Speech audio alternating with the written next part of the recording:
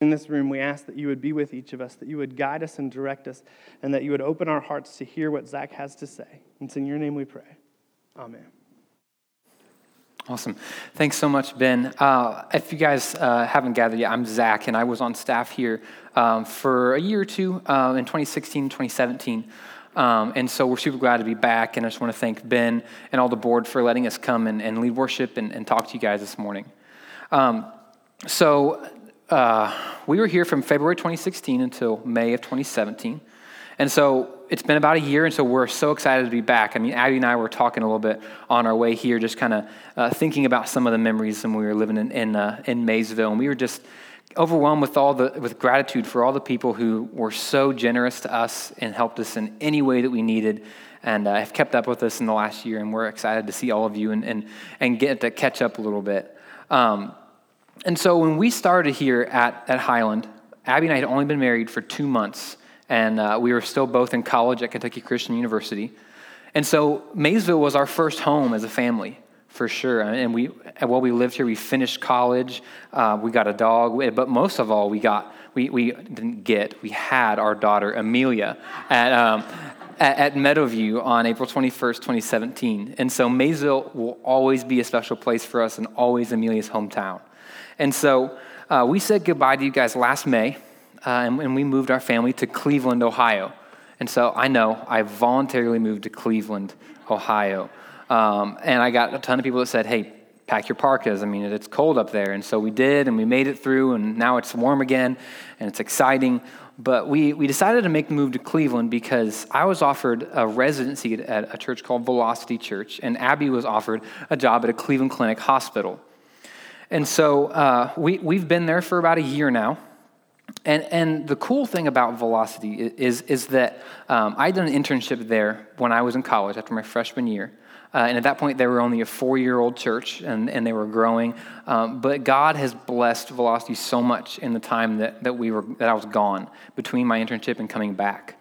And so in 2016, they launched a second campus of their church about 10 miles from their original campus. And that campus is about 200 people now, and their original campus is about 400 people.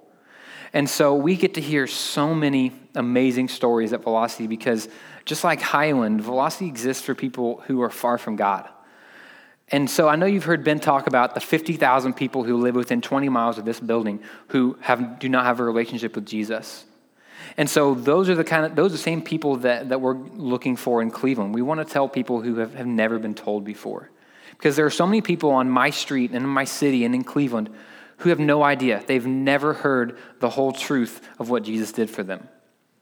And because so many of the people that we're reaching are broken and they have just brokenness in their families and all this stuff, and they're usually poor, the offerings that come into the church, they aren't enough for us to continue the growth that we have. And so myself and a few other people on staff have said, we think that God is really doing something, and so we're going to fundraise the money that we need because the money's not there. And so Abby and I agreed to do that last year. We've been doing that for the past year. And also, the family who started Velocity, Scott and Vanessa Pugh, when they started the church, they committed to not taking a salary from the church for 10 years.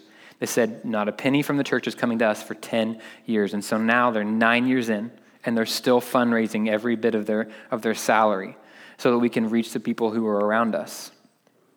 And so we are so excited about what Velocity is doing in Cleveland because Cleveland, for the most part, is kind of spiritually dead. And so I know what you're thinking, kind of like, that's just a few hours from here. I mean, surely it's not like that different. I mean, it's still kind of like the Bible Belt or something, right? And see, that's what I thought when I first went up there. I thought there'd be a church on every corner, and there would be these huge mega churches that everyone and their brother went to that you couldn't drive down the road without seeing something about. But I was sadly mistaken about that because, you see, Cleveland is a heavily Catholic and Jewish area. And so any given Saturday, especially where we lived our first year, you would see tons of people walking on Saturdays dressed in all black to synagogue for Jewish synagogue. And we went through one Lent so far in Cleveland. And so every single restaurant you can think of, even Chick-fil-A serves fish on Fridays in Cleveland because of Lent. That's how entrenched these cultures are. But the interesting thing is that for the most part, the Catholic faith isn't as much a spiritual thing as it is a cultural thing.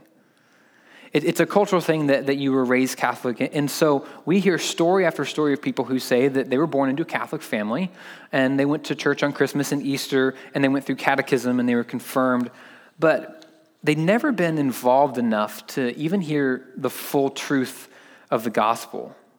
And so when we tell them, when they come to Velocity and we tell them, they're like, this is entirely new information for me. I'd never heard this before. And so while a majority of the people around us would say that, yes, they're religious and they pray some and they follow some of the religious traditions that their family has passed down to them, when they hear the truth about what Jesus did for them, it's new information and they want to hear more.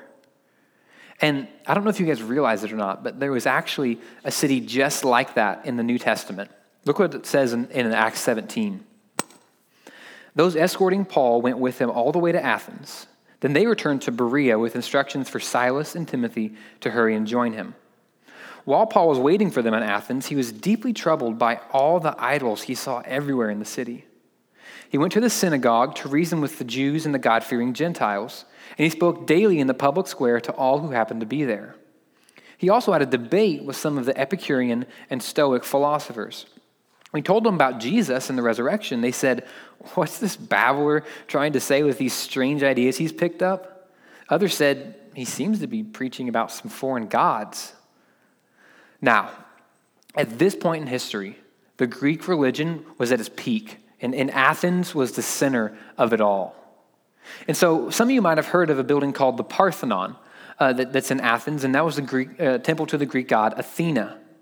But what some of you might not know is that the Parthenon was only one of the major temples and statues that were in Athens.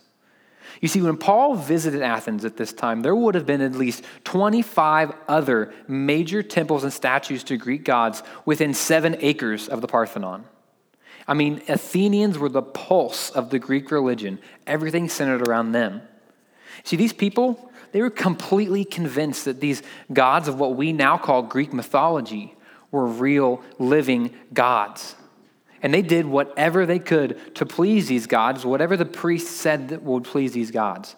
They served people like Zeus and Poseidon and Hermes and Artemis and Aphrodite. And they were even taught that partying and drinking was worship to one of their gods, Dionysus. And so this religion was so widespread that it didn't just influence their culture. It influenced the culture of the entire world. And the crazy thing is, it still influences our culture today.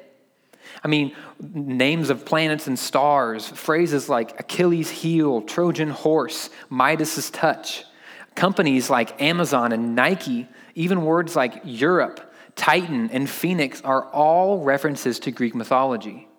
And so if it's that prevalent today, can you imagine how big of a deal it was at this time? I mean, this was the thing. This was not just a religion. This was a culture.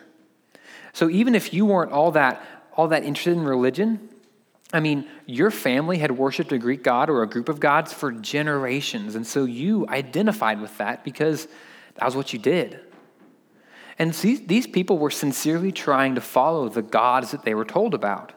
They're trying to do the right thing. And you see, most of them knew some of what they were worshiping, but how can you possibly keep up with a religion with so many gods and rules and all these things? And so the Apostle Paul, he's supposed to just be waiting in Athens, just like waiting for his friends to catch up to him, because it's safer there, which if you read the chapters leading up to this, you'll see over and over again, Paul is beaten within an inch of his life. He's thrown in prison. Mobs chase him, and they hunt down anyone who is associated with him. Paul is just getting chased down by all these people, and so he's hiding out in Athens, waiting for his friends to join him so they can keep going and plant more churches. But you see, Paul couldn't just kick his feet up and sit there. Like he just wasn't that kind of guy. He had to do something about this city that was full of people who had literally never heard anything about Jesus before in their life. And so he started telling people the good news. And it's obvious that these people, they had never heard this before in their life. It sounded so foreign to them. But it piqued their interest. They were like, that's interesting. And so let's pick the story back up. Then they took him to the high council of the city. "Come and tell us about this new teaching," they said. "You're saying some rather strange things, and we want to know what it's all about." It should be explained that all the Athenians, as well as the foreigners in Athens, seem to spend all their time discussing the latest ideas. So see, this is usually in the part in the story where the violence breaks out, where Paul is beaten or thrown out of town or those kind of things. But the incredible thing is that the Athenian people, they seriously want to know what Paul is talking about. They seriously want to know what he has to say. They have never heard this before, and they're willing to hear him out. And so Paul takes the opportunity to tell these people about Jesus for the first time. And look what he says. So Paul, standing before the council, addressed them as follows: "Men of Athens, I notice that you are very religious in every way. For as I was walking along, I saw your many shrines, and one of your altars had this inscription on it: 'To an unknown God.' This God whom you worship without knowing is the one I'm telling you about." So I want you to catch something about what Paul said here. I mean, he could have started talking like he did to his Jewish friends with all their history and their slang and terminology and said, "Okay, listen, guys, you're a bunch of pagans and you worship hundreds of imaginary gods, and you need to stop because I worship the one true God, and you better listen up. You're all going to hell." But you see, he didn't say that. He didn't come in here and say, "I'm right, you're wrong, you need to deal with it." No, he met them where they are, and he says, "Hey, I noticed you're really trying to do the right thing. You're very religious.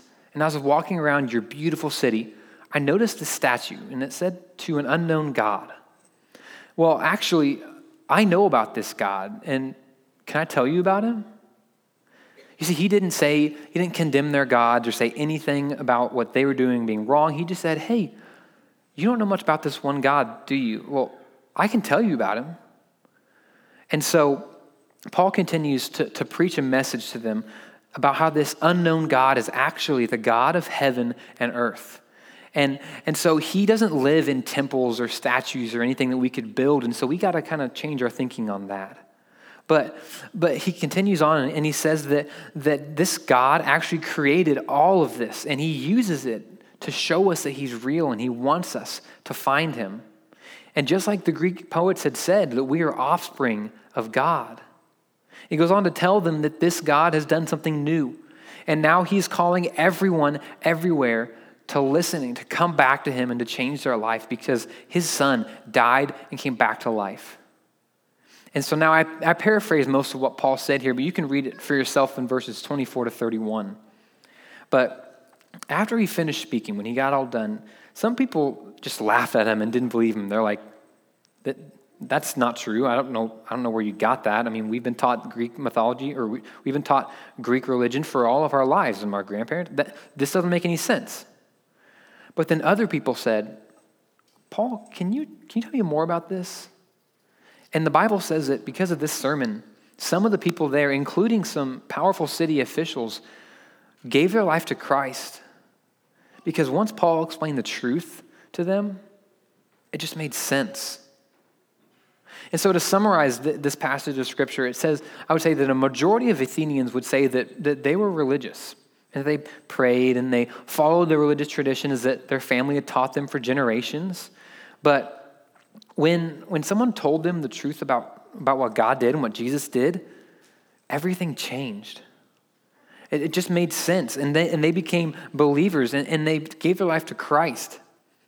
And that's what we're seeing at Velocity time and time again. Whether people grew up Catholic or Jewish or Lutheran or Baptist or not involved in church at all, we hear people over and over again say, "I never knew this before. Can you just tell me more about this?"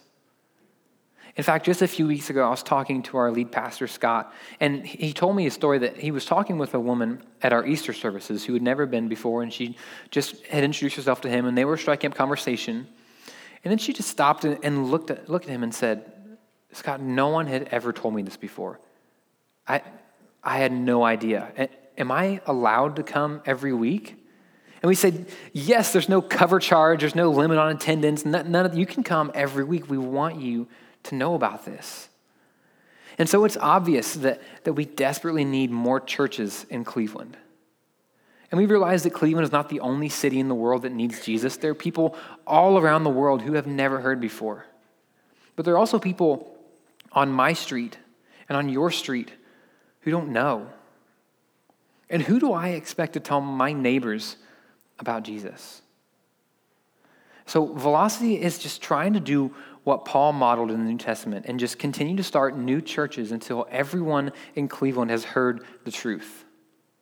And like I said earlier, actually, I don't think I did say this earlier. I thought I did. Abby and I, after I finished my residency in the past year, we're going to be going to start a third campus of Velocity in the fall of 2019. And so we're super excited about this, and we just bought a house in that area of town. And so we've been doing some research into where we live now. And so we live in a city called Willowick. There's a bunch of cities right around us, but the one we live in is Willowick. It's only 2.5 square miles.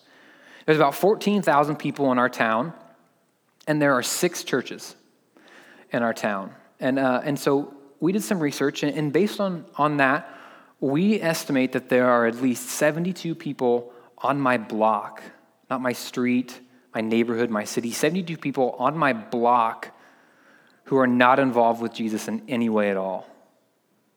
And that there are almost 3,000 people within 1 mile of my house that have no idea, that they're not involved with Jesus at all. I don't even know if they've ever heard the truth. You see, these are the people who we have to keep planting churches for. Because of kids like Trevon, who is part of our eCrew program, where we go into middle schools and we teach kids leadership.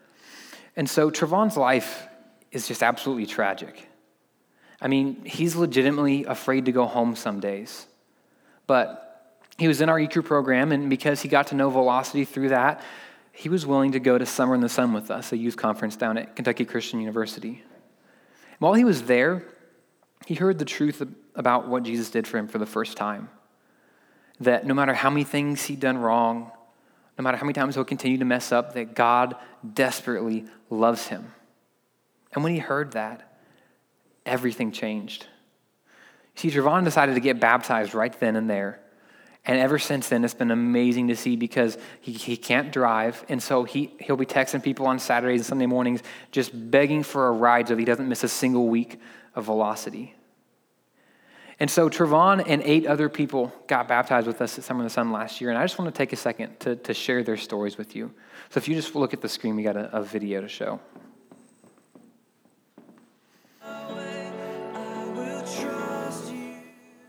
My name is Justice Jansen. Name is Alexis Favors. My name is Dorinda Martin. My name is Shauna Andros, but I go by Kyle. My name is Marcus Walker. My name is Ryan Houston. My name is Mackenzie Holcomb. My name is Trevon Mills.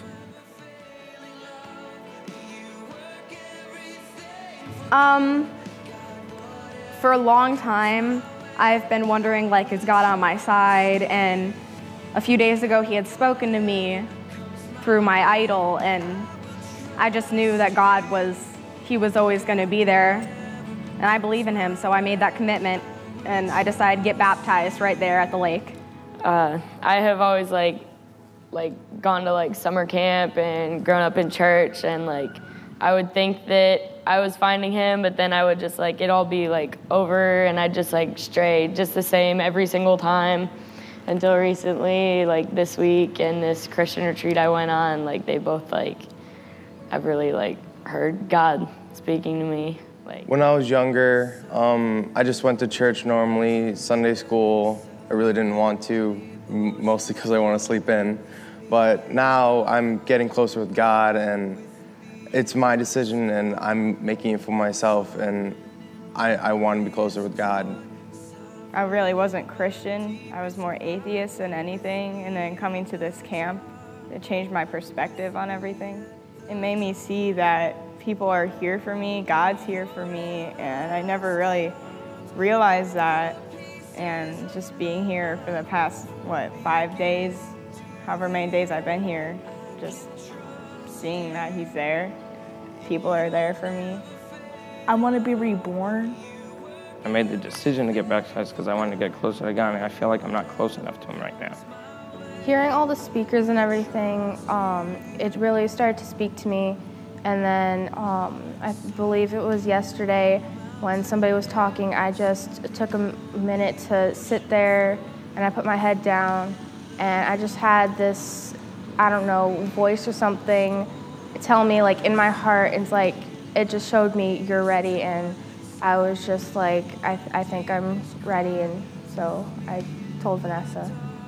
Because for the past couple of days, I felt like that I was nowhere near God. And I wanted to take the next step to get to Him.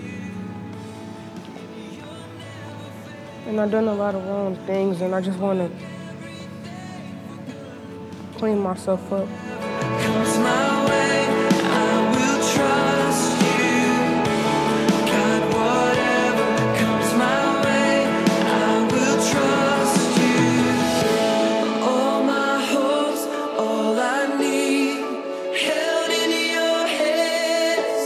All my life, all of me, held in your hands.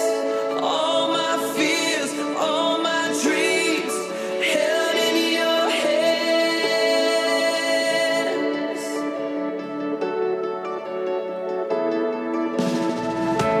All my hopes, all I need, held in your hands. And so Summer in the Sun is quickly coming up again, and we're super excited again this year because, again, through our EQ program, we have so many kids that have just never heard before. They've never been to church. They've never come to Velocity, but they're willing to go to summer camp. And so this year, we know of at least 34 kids that are going with us who have never given their life to Christ or been baptized. And so we're so excited to see what's going to happen because among those 34 are two of Trevon's siblings who've noticed a difference in Trevon and started coming to Velocity some, but I can't wait to see what's going to happen this summer. But there's also people who come to our church, like a woman named Gina, who was just convinced that she would never find a church that would accept her. She would never be good enough for God. And she was just like, maybe this just isn't for me. And so I want to share her story with you as well. You watch this.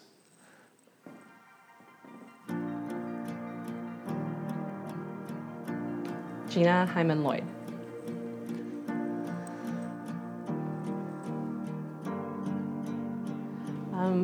Kind of a long story. I have actually been looking pretty much all my life for somewhere to belong. My father met my mother in the Philippines, and in order to marry her, he had to pay the priest and then promised to raise us as Catholics. He is a good Southern Baptist, so it was going to be a learning lesson for him. But we did that. So pretty much the majority of my life, being raised a Catholic in a literally small Southern town was very difficult. I went to all different kinds of religions trying to find a place where I fit, and I didn't tell my parents because I was afraid they would be disappointed, and I didn't want to disappoint them. So we went to, I think I tried everything, Pentecostal, Methodist, Baptist, Mormon. I looked at everything, and finally just kind of came to the conclusion I would just kind of find peace with the fact that I may not fit anywhere. It's kind of hard. I kept going back to the Catholic Church, but it was really difficult because I always felt like I was never going to measure up, and I didn't know if I could attain all their rules. So we moved to Ohio in '97, and again, continued. It was probably sometime the summer of last year I started seeing flyers. I kind of just tucked them away, said, that looks interesting. Started getting all kinds of messages on Facebook, same thing, saved it. Saw people that I knew who were liking the site, and I thought, okay, I've got to look into this, Again, kind of put it to the back of my mind and said I'd come back to it.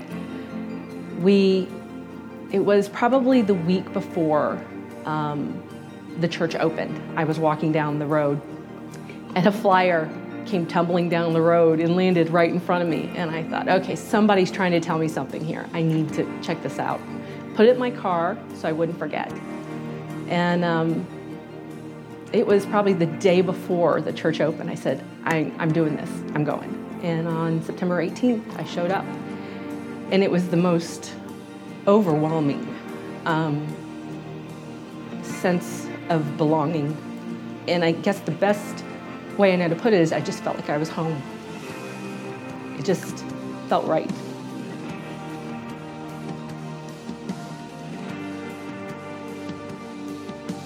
It just feels like I finally found somewhere that I belong, and I want to make that commitment. I want to make this a part of my life, and I want it to be not just something I do, but something I stand for. So that's why.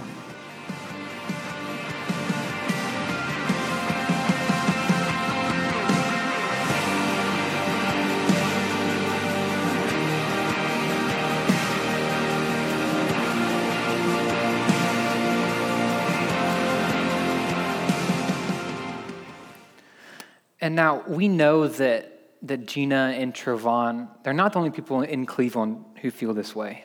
Because in the past 9 years since Velocity opened, they've baptized over 230 people. 40 of those have just been since Abby and I moved there a year ago. And so we have to keep planting churches. But it doesn't stop in Cleveland. It's not just Cleveland. Like I mentioned earlier, and what Ben has told you before, there are 50,000 people within 20 miles of where we're sitting who don't know. They're not involved with Jesus at all. And there are people that I knew when I lived here, people that you know, people in our families we work with, our friends. And it's our job as a church to take our full attention to focus on making sure that the people that we love and care about know about Jesus, because he's made a difference in our lives, and why don't we want that for our friends? Can you imagine the difference it would be if everyone at Highland took all of their effort and made an impact and rallied around the direction that Ben and the board are already setting for us, and getting behind the idea that Jesus founded the church so we can hear the truth ourselves and then tell other people about it, and everyone works their hardest to continue to make Highland a place that allows our friends and neighbors and coworkers to feel comfortable to come and hear the truth, maybe for the first time. I mean, it's not our job to save anyone. That's Jesus' job. But if Jesus has made a difference in your life, don't you want that for the people that you know and you love? I mean, it excites me just thinking about it. Will you guys pray with me?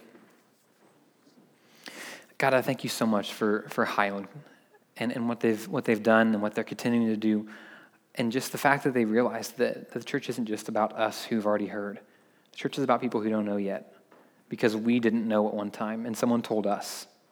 And so now we want to be the people that can continue and tell other people about it, because we believe that Jesus has made a huge difference in our lives.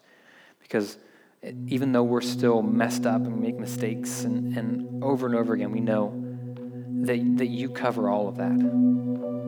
We just thank you so much. It's in your son's name we pray. Amen.